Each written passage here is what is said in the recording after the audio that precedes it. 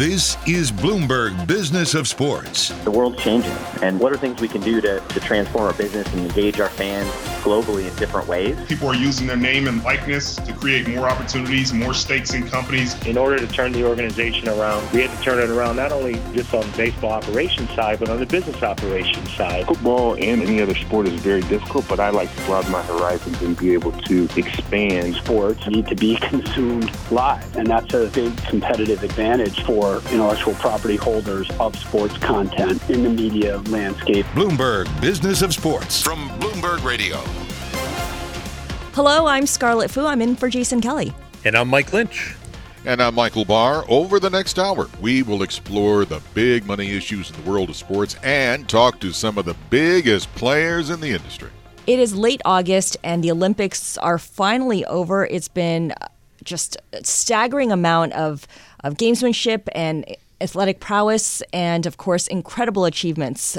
Dressel is losing some ground. Here comes the Russian above him in lane 4, but Dressel is hanging tough as we expected. And Caleb Dressel from the United States is going to win gold up there in lane 5. He did it! And, of course, that was Caleb Dressel winning the 100 meters, and that call courtesy of NBC Sports. Speaking of NBC Sports, Barr and Lynchy, the Tokyo Olympics did not do so well in TV ratings. The lowest or smallest audience reading since NBC began covering the games back in 1988, an average of 15.5 million viewers for its primetime broadcasts and digital presentations each night. Did you guys go home and watch the Olympics every night? No. I mean, I caught it in the morning in real time when it was on. By the time that you packaged it for the primetime viewing audience, obviously I'm in the bed asleep because I got to be up for the next morning. But I caught it in prime time. But I have to tell you, can we say Sweet Merciful on the air? Okay, I'm going to say it. Do it. The ratings, 15.5 million primetime viewers. That's the average. But, boy, that is low compared to the other ones. And I wonder, folks, if we're saturated with sports and maybe social media has spoiled a lot, because back in the day you had it in prime time, but I'm talking like 45, 50 years ago, and you had to watch the prime time viewing because you didn't have social media back then.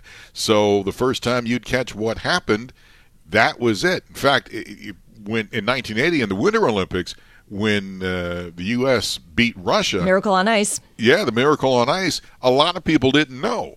So they saw that because you didn't have social media. You had to catch it then. And it was, I'm just wondering now if social media has ruined spoiled it a lot. Yeah.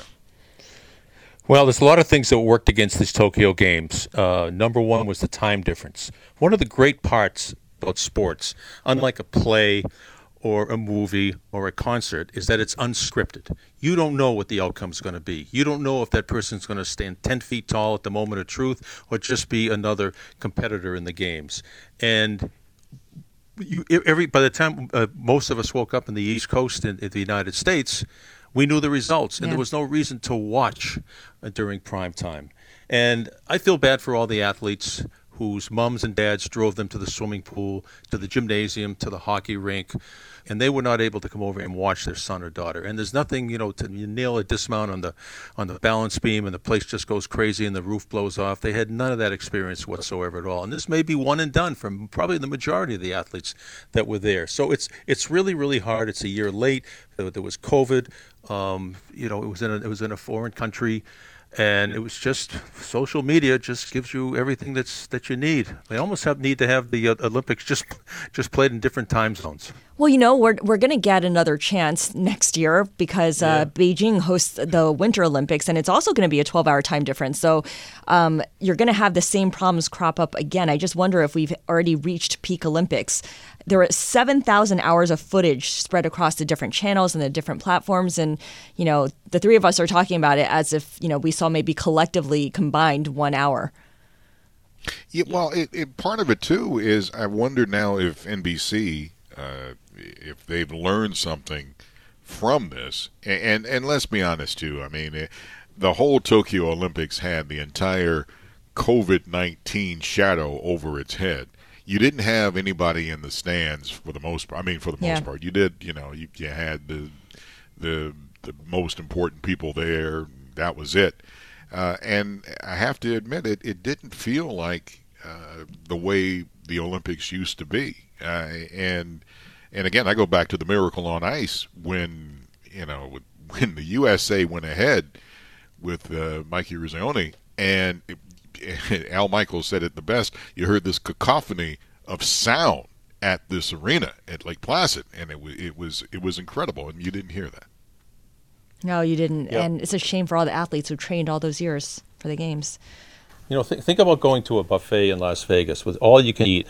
All right, I'll take a little bit of this, a little bit of that, but there's no way I can eat this entire buffet by myself. And that's what the Olympics was. Mm-hmm. I mean, it was a giant buffet, and you could just take little bits and pieces right here. ABC did us a big favor years ago. They would condense 12 hours worth of action, edit it into a 3-hour primetime event. And during the day, and this is something NBC failed to do, coming up tonight, the exciting climax of the women's 400-meter run. You don't want to miss it. And you didn't get that during the course of the day. You said, "Ooh, gee, I'm going to try to block my ears and not look at my phone and see who won it." Never happened. So there was never any drama. Everything was scripted, and you knew the outcome. Bad producing. You're blaming the producers. I love it. Sorry, Charlie. All right. Another story we're keeping an eye on here. And Lynchy, you talked about little bits and pieces. There's new betting at the Ryder Cup. So here's a moment that you can bet on this time that you couldn't last year at this time. Yeah, he's in a good position, though. That's that energy that comes busting out for Jon Rahm, the 11th Spaniard to play in this Ryder Cup, and he has not had a bigger moment in his career thus far. That was Jon Rahm defeating Tiger Woods in the 2018 Ryder Cup. He didn't officially win it for Europe, but he got them really close, a foregone conclusion after the win. Mike Barr, would you be betting on the Ryder Cup? That's all you have to say. You want to bet on the Ryder Cup? Yes, yep. to all of the above, and any question that follows. Anything that follows after that, that's the thing. I always wonder, if to this day now in our sports world, a lot of people have their cell phones, and a lot of people now, they'll go to their spectators on the course, and they're pushing in. It doesn't make a difference whether you're at watching a basketball game or whatever, but say that you're on the course as a spectator and you're trying to push a bet in. You're trying to see now, well, gee, do I think that so-and-so is going to make this putt, or do I think he's going to make that putt, or whatever? And you're pushing it in all of a sudden. And if you notice, I just wonder now if the spectators are going to get a little more rowdy as all of a sudden you see it, and it's like before he or she takes the putt, he's like, "You go!" And, messes up the whole thing. But that excitement when you bring betting to golf or any sport like that, that is going to happen, and I think that's a big thing for the Ryder Cup. Yeah, it's pretty exciting. The outfit is IMG Arena. They're based in London, and now they've made a deal with the PGA of America for data distribution in the Ryder Cup and live betting. So, like tennis, golf is a game of momentum. Guy birdies 2 holes. Okay, this guy's on a run. I'm going to bet that he's going to birdie or par the next hole. Those things can come right up for you. The data distribution may say, okay, the 17th hole on Friday, this player bogeyed it. On Saturday, this player bogeyed it. So I'm going to bet that he's going to bogey it again because the data that's given me has told me that he has failed to make par on this hole. So, it used to be before the event started, you can make a bet who's going to win, Europe or the United States. How many points is each team going to score? Now you can go hole to hole to hole on a guy, and especially if you're on a little bit of a losing streak, you've got I got 4 holes left to recoup some of my money right here. I think it's going to be pretty exciting. So, Lynchy, we know that Mike Barr is going to be doing this, but are you going to be betting this Ryder Cup? I may a little bit. I haven't. I did bet. I enter pools all the time. To see, like in the 4 majors, like the Masters and the U.S. Open, you pick 4 or 5 guys and see how they do. I've never done an in-game betting in my life, but I might be tempted a little bit to, because I play golf and I know what happens. Sometimes when you're in a funk and you can't make a putt, you just can't get out of it. It's like quicksand. The harder you try, the worse you get. And so, maybe that'll be my intangible. I'll be like, that I'll be able to use when in my betting. You guys talk about how it'll be more exciting for the game. It'll really rile things up. I just kept picturing Happy Gilmore and whatever happened at that, on the sidelines when Adam Sandler was trying to swing his golf club like a hockey stick, like a slap shot. Yes. Or the time you got a little trouble with Bob Barker. Just a little bit. I'm going to take Barker in the 4th round. All I'm going to say is y'all have to Google that because that's one of the funniest lines of the whole movie. I love that line. Hey, Lynchy, I was going to ask you, is this a tax write-off for you, kind of like research? Yeah, I think it has to be. My mind is spinning right now. It's going to be a very profitable day for me here with Bloomberg. You got to call me. Call me if you're going to do in-game betting. Call me, and then we're going to go through this together. Call me on my house phone because my cell phone, that's how I'm making the bet. So call me on the house phone. We'll get this going. I'll show you how to do the in-game betting. I'm in. Today, I'm thrilled to say we are speaking with NBA Hall of Famer Kevin Garnett, as well as Gaming Society founder Jamie Messler. So, Kevin, I'm going to start with you because you've had a lot of great plays in your career, and one of them was against Michael Barr's Detroit Pistons. So let's just revisit history for a moment. Going away by Rondo. Celtics try the run. Rondo lead for Pierce. Has a step, drops to the trail. It's Garnett! Big time flush with the right hand. Oh, Theo Radler. You got it, big fella. I love Kevin Garnett, but this is the cut we picked. This is the audio we picked. I was really? about to say that. I just wanted to say, Mike, I had nothing to do with this. This was all your producer. I know snitches get stitches. I just want to start the show by saying I had nothing to do with it, but thank you to the producers of the show. I appreciate it. Wow, we set the tone really quickly there. You did. Mike, I hope you still like me. You know what I'm saying? I love you, man. I'm still putting Bactine on that wound, man, after that. So Stop it. Let it go, man. It's over.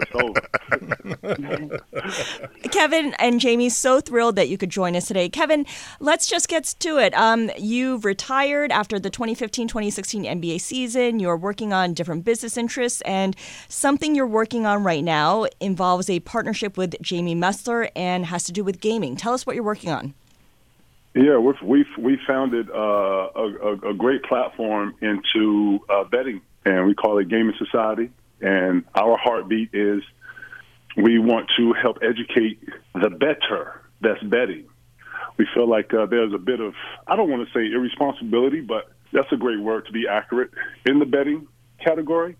And what we are trying to do is gamify, if not simplify, mixing gaming with sports experiences, mixing betting with professional athletes that have actually been through the details and the battles to be able to speak about experiences, not just numbers. In a nutshell, we're just trying to better educate those bettors that are going out betting each and every day, each and every week on sports. No, I flat out will tell you that I will go and gamble. I am online, and I will go to the online sites, and I will do this, and I, but I want to clarify to everybody, you're not going to go out there and make a living out of it because there's a very, very, very small percentage out there that do it. But you can bet smart and smartly. Yeah. And so I've asked to both UKG and to Jamie, how can you explain that to people as like bet and bet smartly? Well, yeah, I think to Kevin's point, we just want to help create a more inclusive and accessible platform for people to either learn how to bet on sports, or if they already do bet on sports, we want to give them the tools to do it in a better way. Like, I think even what Kevin was just saying, like having that heartbeat to the data and analytics, like right now, there are a lot of great platforms out there. There's a lot of information out there, but if you're not an avid bettor, it's going to go right over your head. It's very difficult. It's intimidating. But we want to give people the education to learn how to bet, and then we want to give people better tools to be a better bettor. Big ticket. This is the other Mike Lynch up in Boston, and I've been around here for about 40 years. Love covering you when you're here, man. And this is Ahoy, pal. And I'll never forget 08 and how close you came in 10 out at L.A. in the Staples Center, game number 7. But anyway, as you said, that's all in the past. So let's talk a little bit what your demographics are here. I know that there's I'm looking on your website right here, Bet on Women is a big part of your campaign right now. Tell me a little bit more about that. First off, we're glorifying women's sports. We don't feel like it's enough attention on women's sports. I'm sure you guys have been hearing the debates, men, women, men, women. Women have all the momentum, if you ask me. They have very few exposure, and we're just looking to amplify, if not magnify, women's sports. I feel like if you know who these women are, if you know their sports, I feel like you have a better gauge, just like majority of sports. So for men, just like we know the men athletes, and we glorify them, women are the same. And we can figure that if we give enough attention or we amplify this and put a real scope on it in teaching and showing videos and having just different components that make up the women's sport. I feel like if you've ever watched a women's soccer game, if you've ever watched a women's basketball game or anything, I've never seen women do anything less than what men do. They do it with an effort. They do it with a tenacity. They do it with a professional mindset. And we're just here to amplify that. That's part of our DNA, not just educating bettors, but glorifying and magnifying the women's game. So, Jamie, you guys have announced a partnership with the WNBA Players Association to bet on women, and it's part of this big campaign. I'm curious, what kind of demand is there right now for betting on women's pro sports from either the public or from the female athletes themselves who, I guess, want their games to be part of high-stakes wagers? Well, yeah, I think part of it is that if you bet on women, you have to know who they are. And to Kevin's point, less than 3% of media coverage is on women's sports right now. So you have to see it. You have to be able to see who these women are in order to know. So what we feel is like as the betting industry is exploding, if you gamified women's sports, it helps you. If you have skin in the game, if you make it a game, it makes it so it's more interesting. I bet on PGA event recently, and because I had money on it with a friend, we just did it for fun. I was watching it all weekend. And I think that's part of what gamification is. It's engagement. It's social experiences. And so it's funny because when at Players Tribune, which is the company that I had started in 2014, NECA, who's the president of the WNBPA, she wrote an article called Bet on Women. And the WNBPA trademarked it very smartly. Mm-hmm. And so when Kevin and I were thinking about how do we want to amplify women's sports, what's our part of our strategy? What better way than to actually bet on women? And so we did a partnership with the WNBPA to take that tagline, and we want to partner with different sports books. We want to partner with brands. We want to help use it as an opportunity. So if sports books are incentivizing bettors to bet on women, as part of a parlay, they'll get rewarded, and it starts to create a movement. So it's something that we've been working on. It's something we're really excited about. I think that part of it is there are people that already are betting, and betting on women's sports is a great way, because especially when there's not a lot of sports going on, it's also what we're told is easier to win because there's not as many people making bets. But it's also a great way to educate people who are learning about women's sports, or educate people that are already watching the W to learn about betting in a responsible way. You just use words I don't even understand, like parlay. I know Michael Barr understands those words. Yeah. Sure. Oh yeah. Right. And I agree. Them both. That's what we're doing. We're gonna unify, and I hate to use this phrase, but we're gonna dumb it down a little bit. We feel like the gaming society, betting is too complicated to even follow at times.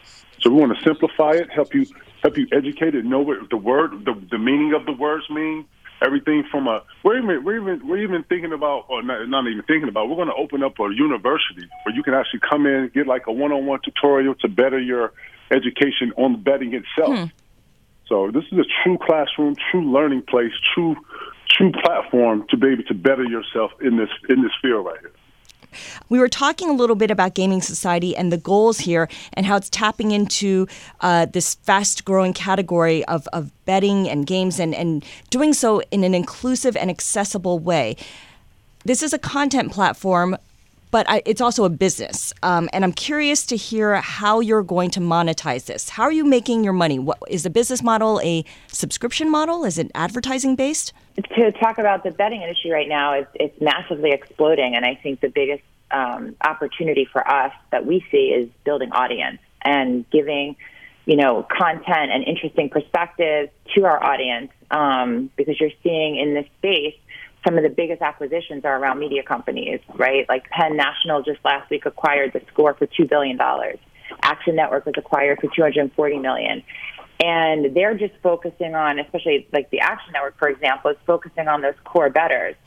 And for us, as we look at the 80 million sports fans who have an interest in betting but don't know how or find it intimidating, we want to give them the tools to do it. So creating social experiences, creating educational experiences, and give them, if they do want to make a bet, they're going to go to the betting academy. So Kevin was just talking about our first vertical that we're really focused on, which is called the Betting Academy, and it's the way that we're educating people on how to bet.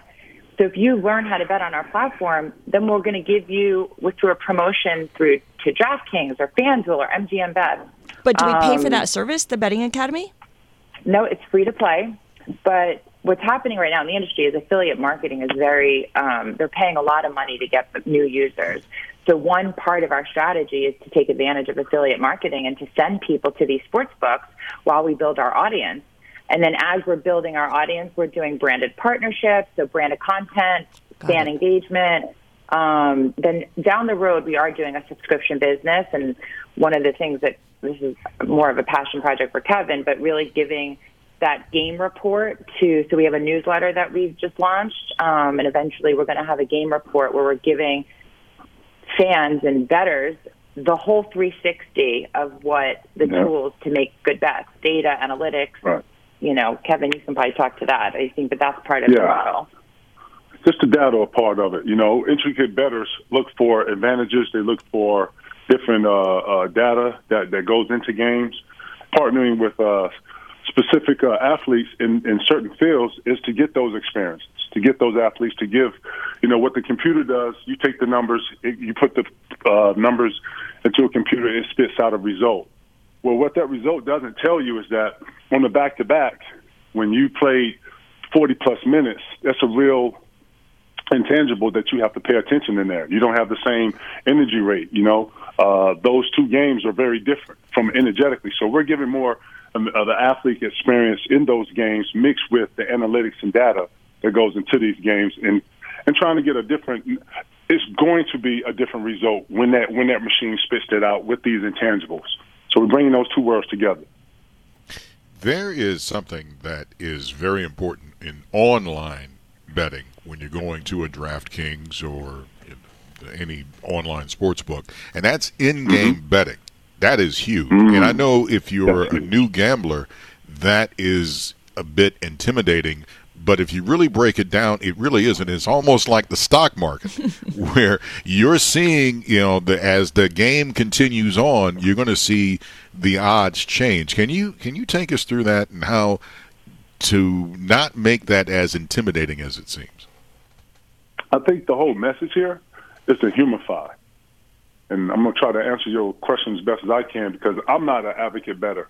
And when you're an athlete and you 100% put your whole heart and everything into your craft, I've never looked at betting. I love the ideal of helping the bettor educate, and I love our platform to simplify things.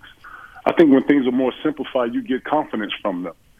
The in-game stuff is a more of a stimulant to keep you stimulated throughout the whole game. Versus you taking a quarter off or, going to the bathroom. When you're really into a game or you're really into something, you don't really want to move from it. And I think that those things with the in-game betting, those are the stimulants that have people excited. Those are the people that I think keep them in a revolving door to keep coming back to bet. But again, when you have those challenges of understanding the wordplay in some of these bets, it makes those in-gaming bets a little more difficult to understand.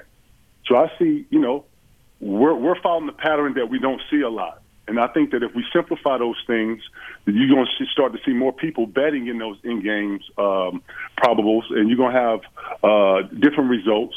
And I see the volatility of that growing from people just having confidence in doing so.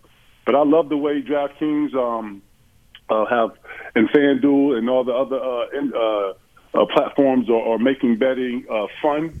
Jamie got some dope ways of bringing just casual betting. You know, when the guy's sitting on a corner or kicking it, or when women are together. Guys, I know we bet push-ups all the time. We bet high fives. We bet down and backs all the time. I think women probably bet wine and bath bombs or whatever, but we want to simplify it and more humify it if you could. You know, we want to add some fun parts to betting. You know what I'm saying? Think about that. Yeah, we can bet some bath bombs or some wine. And that's just the human part of it. But I think that when you do stuff like that and you simplify it and you humify it, if that's even a word, you make it, people confidence grows from that. And those in-game intangibles, saying somebody's going to get 15 points in the quarter or he's going to score 2 touchdowns before halftime, all these things right here, they sound great and they sound like dreams. We bring them athletes in to simplify this and to make it fun. I think it makes them more volatile. So that's the hope in all of that. Well, KG, when you're an old man like me, you start to bet Epsom salt and all that. So. Epsom salt still works. Hey, listen, if I'm gonna put you on something, they got something new better than Epsom salt, and they call it bath bomb. And they got a little Epsom salt, got a little CBD, got a little bit of everything. Check that out over here. Check that out. I got the water running as we're talking right now, KG. I'm going to jump in as soon as we're done with this interview. I want to follow in there, right? I'm going to do it, pal. I want to talk more about these intangibles. So having someone like you on board is invaluable because I don't know what arena is the toughest arena to play in the fourth quarter. I don't know that certain teams just sort of cave in the fourth quarter. I don't know what guys are in great physical condition. And that is this something that someone like you brings to the table for this in-game betting? Well, absolutely. I'm giving you the experience. Give me an example, KG. Back when you were playing for the Celtics, okay? Some place that you know you were never ever going to lose, especially when it came to the fourth quarter. One arena or one team. So that doesn't exist, okay? That doesn't exist because every game is different, and what you did in this arena today, it could be a totally different game. You know, the strategy and the players that they had. Say like the Chicago Bulls. Whenever I would go back to Chicago, I love to play against Michael Jordan, Scottie Pippen, Dennis Rodman. My family was there. My boys were there. My everything from high school was there. My old coach, players, all this other stuff. So I had a different energy when I came to Chicago. Now when Michael Jordan left and Pippen and all those guys, Rodman left, there was Ron Artest and it was I can't even name it. I can't even name anybody else. It wasn't the same. It was same going to Chicago, but that feeling of playing against Michael in the competition, it was a difference. And I came in with a different attitude and a different mindset. You know, I came in I came in as a kid playing with that. And then when I got older and started playing with a more dominant force and what to expect, I was a different player. I say that to say that every game is different. But if I was to tell you that, okay, we play Monday, Tuesday, and Monday I had all the energy in the world to play, and then we played let's say we playing at home, and then we have to travel to Chicago after the game. Well, I probably had a great game because I had the energy. I had the day before to prep. On the back-to-back, that's different. Yeah. I just played the whole game, 40-something minutes. I'm super tired. Probably tonight I probably won't play 40 minutes. I'll probably play 30-something minutes. And the offense will probably go through a couple more guys versus me. Like a machine can't tell you that. A machine can't tell you in-game intangibles that go on. A machine, you put the numbers in, they spin it back out, they tell you what it is. If I was to tell you that, that guy's not going to be that, not like he was last night. I can see him having a good rhythm and shooting the ball, but he's not going to play that long to be able to do X, Y, and Z. Those are the tangibles I'm talking about. The in-game experiences that you can only get from the athlete and the athlete only. All right, KG, congratulations. I know you don't want to talk about individual awards. Team has always been number one for you, but going into the Basketball Hall of Fame, tell me what that meant to you. And were you as nervous giving your acceptance speech as you were going up against the Lakers in Game 6 or Game number 7 in 08 and 10?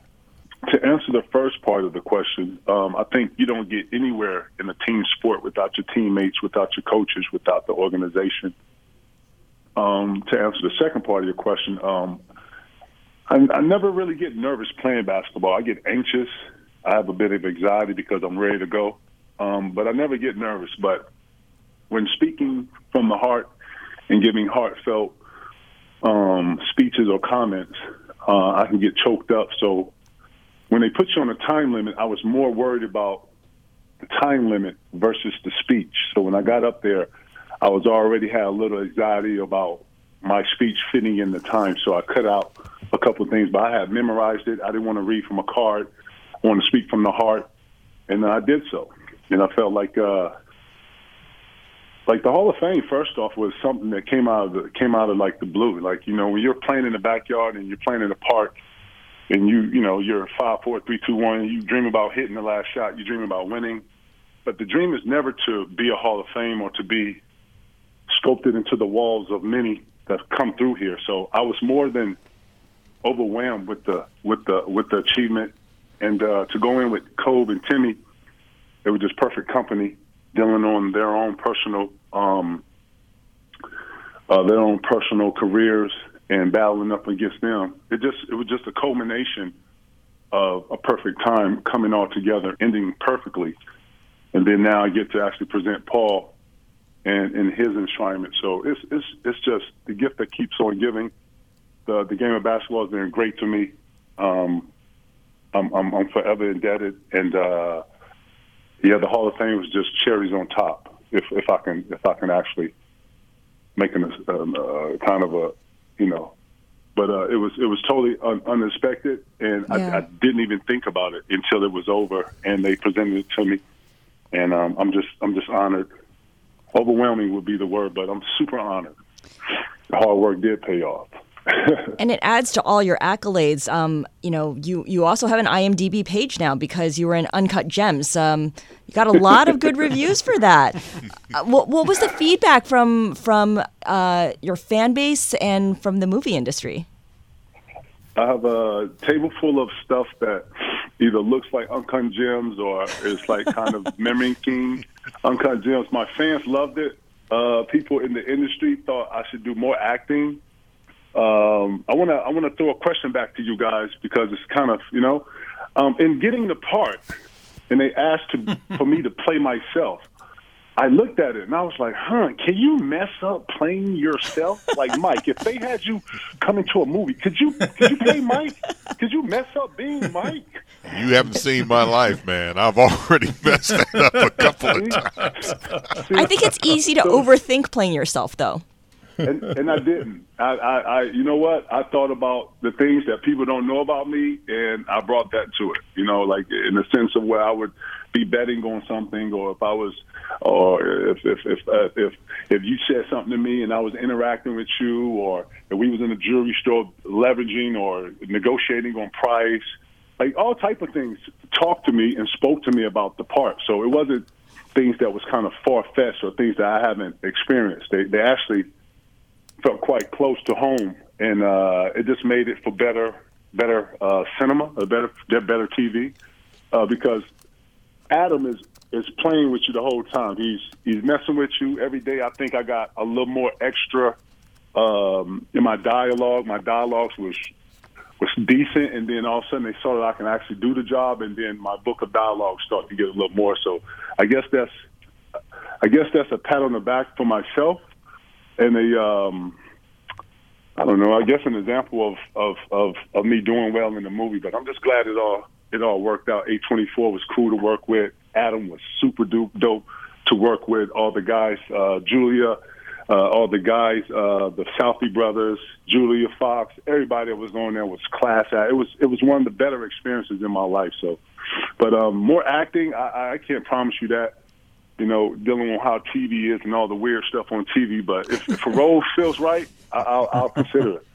The old analogy, when one window closes, another one opens. And you were very close to buying the Minnesota Timberwolves along with the Minnesota Lynx. But eventually it was bought by Alex Rodriguez, his group, and Mark Lohr. How would things have changed? And Jamie, I bring this in also. How do you both think things would have changed if you actually would have purchased the Minnesota Timberwolves instead of the venture that you're in now? I will say that in any venture that you're doing, it takes two to tangle. And if Glenn Taylor doesn't have any kind of passion or any types of solution-based and actually partnering, then that's the only way something like that is going to happen. I was in control of what I was in control of, and like everybody else, put my bid in like everybody else, and it just didn't go. And it was unfortunate. Doesn't mean I can't necessarily look to other endeavors or other situations. But Minnesota was personal. It spoke to me. It felt like a right thing. And at the end of the day, the parties didn't see it.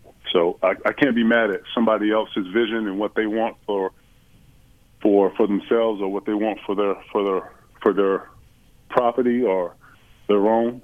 I can only control what I can control. But I'm super excited about this new endeavor with Gaming Society. Education is when I go back and I talk to young players and I speak to young female and male players, I always speak from not just an experience, but I speak from an education point. Like, I want you to walk away from talking to Kevin Garnett feeling like you learned something or feeling like you got one up or feel like you got a tip. And I feel like a lot of times that's my responsibility to this young generation. A lot of young people are looking for solution-based things, and I consider myself just that. The Gaming Society is going to be something to where people cannot be better, but is going to actually gain confidence.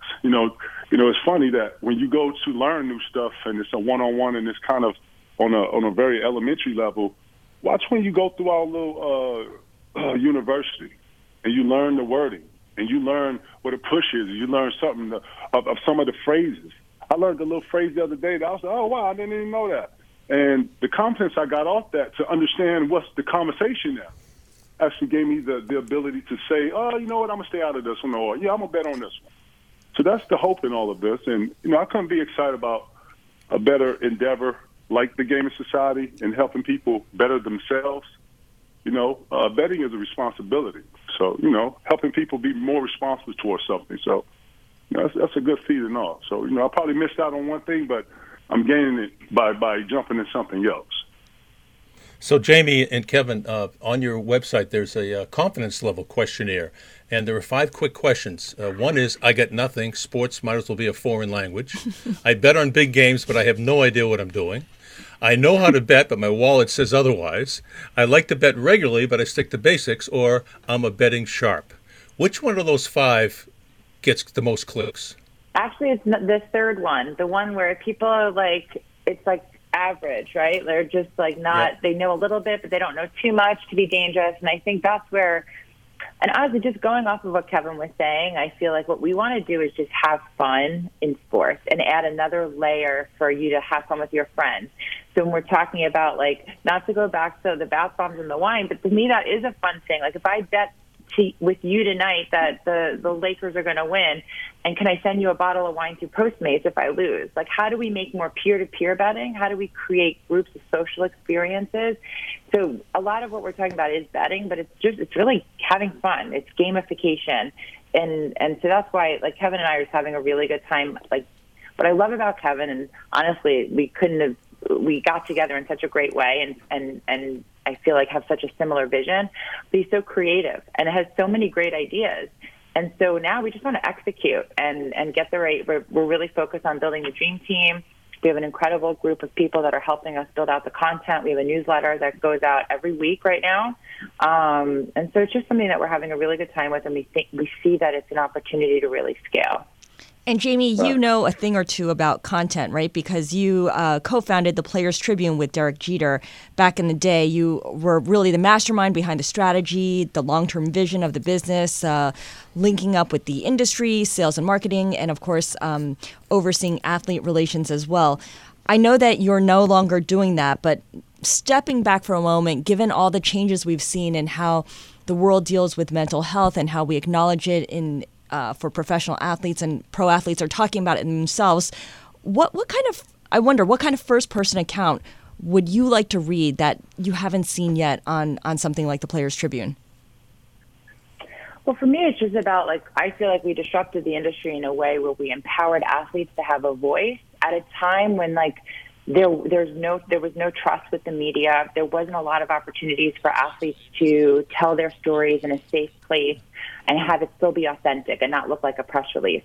And so I'm really proud. I think there's athletes every day talking about how they really feel and do things that maybe they wouldn't have felt comfortable doing. When you see Naomi and Simone most recently, I think the conversations that were started on the Players Tribune have helped empower athletes to talk about mental health, to talk about things that are personal and authentic, and it's changing the game. It's making sure there's mental health awareness in professionals in front offices and back offices, and making sure that there's more opportunity for athletes to have what they need to be successful, because people don't always think about that. So I'm proud of what we built. There's actually Netflix. We sold a show to Netflix right before I actually left Players Tribune. It was in partnership with these amazing directors, the Way brothers and Propagate, a great production company, and it just launched the other day. And they did the first film is Malice at the Palace, and watching it, it's like, oh, I didn't know that. I never heard these athletes' perspectives. Why not? Why are we not hearing? I think it's too important of a perspective to not hear when you're talking about sports and athletes. I know that obviously the NBA, we've got that down pat about betting and understanding the situation because you got KG in the corner. What about other sports? Are we talking about the NFL? We're talking about hockey? We're talking about baseball? Are we into those avenues as well? We're working with athletes that fit our breath and our heartbeat and what we're talking about. But we are, and then too, we're looking at the masters of the games. We just don't want players. We want masters, people that were not necessarily successful, but had really positive experiences in the league, dominated their positions. We're looking for men and women. Not just that, but also with handicappers. Handicappers that, know betting, know how to articulate, and again, fitting our heartbeat and fitting who we are. That's very important. But yeah, we're working with a bunch of different athletes in different sports, and we want them to be masters of their craft in their sports, respectively. So Jamie and KG, before I wrap up here, so many athletes now are just immediately going into business ventures, sometimes before their playing days are over, like LeBron James with Maverick Carter. Also, he's with the Fenway Sports Group. You've got Jeter and A-Rod involved. Magic Johnson was probably the first. You got Michael Jordan. And a lot of people would say, well, you made so much money, you should be sitting on a beach sipping a cocktail. But what is this drive that, Jamie, you've probably seen it more from the outside and the inside than KG has. What is this drive? Is this a trend among the current day professional athlete? Yeah, I think Kevin can absolutely speak more to this than I can. I would just say that I think athletes are more than an athlete, and that's something LeBron has always said too. But there's so many layers, and I think that's what's exciting. And when athletes retire, they have their whole life ahead of them. Athletes are retiring at an age where most executives are just getting to their next level. And there's so much, and that's what's so exciting about having opportunity in business and being creative and taking, people like Kevin that have been driven their whole lives and are leaders and know how to be teammates are the best type of business people. And have passion and perspective that isn't in other businesses. So I think that's what athletes are seeing, and they're seeing opportunity. There's a lot of people investing right now, and I think, to me, it's really exciting. Not only that, to piggyback that, athletes have other passions, too, that they want to actually explore. Athletes have, usually, the people you just named have a circle or a team of people that not just accumulate a bunch of interests, but a bunch of parallels in which fit some of those passions and some of those other interests. So I just think I think you see athletes starting to grow outside of kind of the category of being an athlete, and those new endeavors and those new partnerships are even more exciting to see LeBron in movies and see how he's dominating scripted and how he's in documentaries, how he's just in content. You're really seeing the storytelling tells a lot about the person that's telling the story. So I find that very interesting. And I just think athletes are just evolving. If anything, they're evolving, and they're evolving to these other things that in the beginning that we're not used to. So I look forward to some of these new endeavors too. What's a passion that we're going to see you dabble in later on in one of your on-screen roles where the story gravitates to that, Kevin? Betting. I'm not a bettor, so I'm gonna take our own. University, and I'm gonna go through the 1, 2, or however many steps to graduate the Gaming Society's university of learning one-on-one betting. I'm not an avid bettor. I'm one of those guys who I know how much I'm gonna spend when I go into a casino, and if I'm with friends, I'm not trying to show off. I know my budget, stuff like that. Like, I'm a real conservative person like that. Mm-hmm. So if I was going to play a part in a future movie, it'd be something of a handicapper, or something like that. That'd be interesting. I have multiple interests, and right now, this Gaming Society and bettering myself in this is one of them. Very on brand. Guys, thank you so much for joining us. What a great conversation. We've been speaking with NBA Hall of Famer, the one and only Kevin Garnett, and Gaming Society founder Jamie Messer. You might know her as well as the co-founder of the Players Tribune. Thank you so much again for joining us. My goal is to be the number 1 pick. That's something I've been dreaming of since a kid. It feels better to be number 1 than number 5. I wear the number because of Mike. We have a chance to go for 3 in a row. Good numbers at a good time. When I first started wearing that number, I was just happy and proud. Bloomberg Business of Sports, the number of the week. All right, gang. You know what, Scarlett? Welcome to the number of the week. Now, I'm frightened for what this will bring. And you should be, because Lynchy always gets this thing. And I don't know how he does it. That's why I don't play poker with the guy. He reads me like a book. And what we do this a little bit like The Price is Right. Then sometimes we don't, because you can. Whoever gets it closer wins. Okay. All right. Okay. And this one is a pretty simple one. That means, anyway. Okay. That means Lynchy will get it after 10 seconds. We're going to start with Scarlett. And here's the thing. DraftKings, they agreed to buy Golden Nugget Online Gaming. But days before that, and we're talking about, by the way, sports betting and how it's going through big business, Barstool Sports backer Penn National Gaming agreed to buy Score Media and Gaming for about what? Scarlett? I'm going to say $25 million. Okay, Lindsay, you playing for a toaster and a washer and dryer? I like the game show host voice. Come on, Lynchy. I have Penn National Gaming stock. I know I saw this story. $2 billion. It's a big spread. I'm sorry, Scarlett. It's $1.74 billion. Now, if you're playing Price is Right rules, Lynchy went over. But if we're playing closest to, Lynchy's there for sure. Lynchy is there. So technically, Scarlett, you do come up on stage and you play Plinko. But I'm shamed. I feel shamed. No, don't be ashamed. Many a person has fallen to this quiz every week. The number of the week. It's nothing to be ashamed of. It's a pretty big amount to be off by. If it makes you feel any better, they flipped the pages on me one week, and they had me do the guessing part of it. And I needed therapy for like about 2 weeks.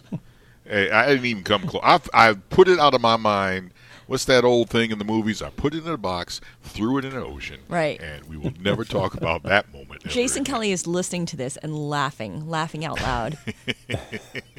You've been listening to Bloomberg Business of Sports. We are here every week at the same time. Plus, we're online wherever you get your podcasts. You can catch those on Mondays, Wednesdays, and Thursdays. I'm Scarlett Fu on Twitter @ScarlettFu. And I'm Mike Lynch, and frankly, Scarlett, we'll have you every week for number of the week. Because you come out looking so much better. You can find me at Lynchy, WCVB. I swear when you started, frankly, Scarlett, I thought that was going somewhere else. No. On Twitter, I'm Michael Barr at Big Bar Sports. Scarlett, you are one of the best best business reporters in the business. Just don't ask me to guess numbers. Yeah, don't go on the Price is Right. Yeah, you're listening to Bloomberg Business of Sports from Bloomberg Radio around the world.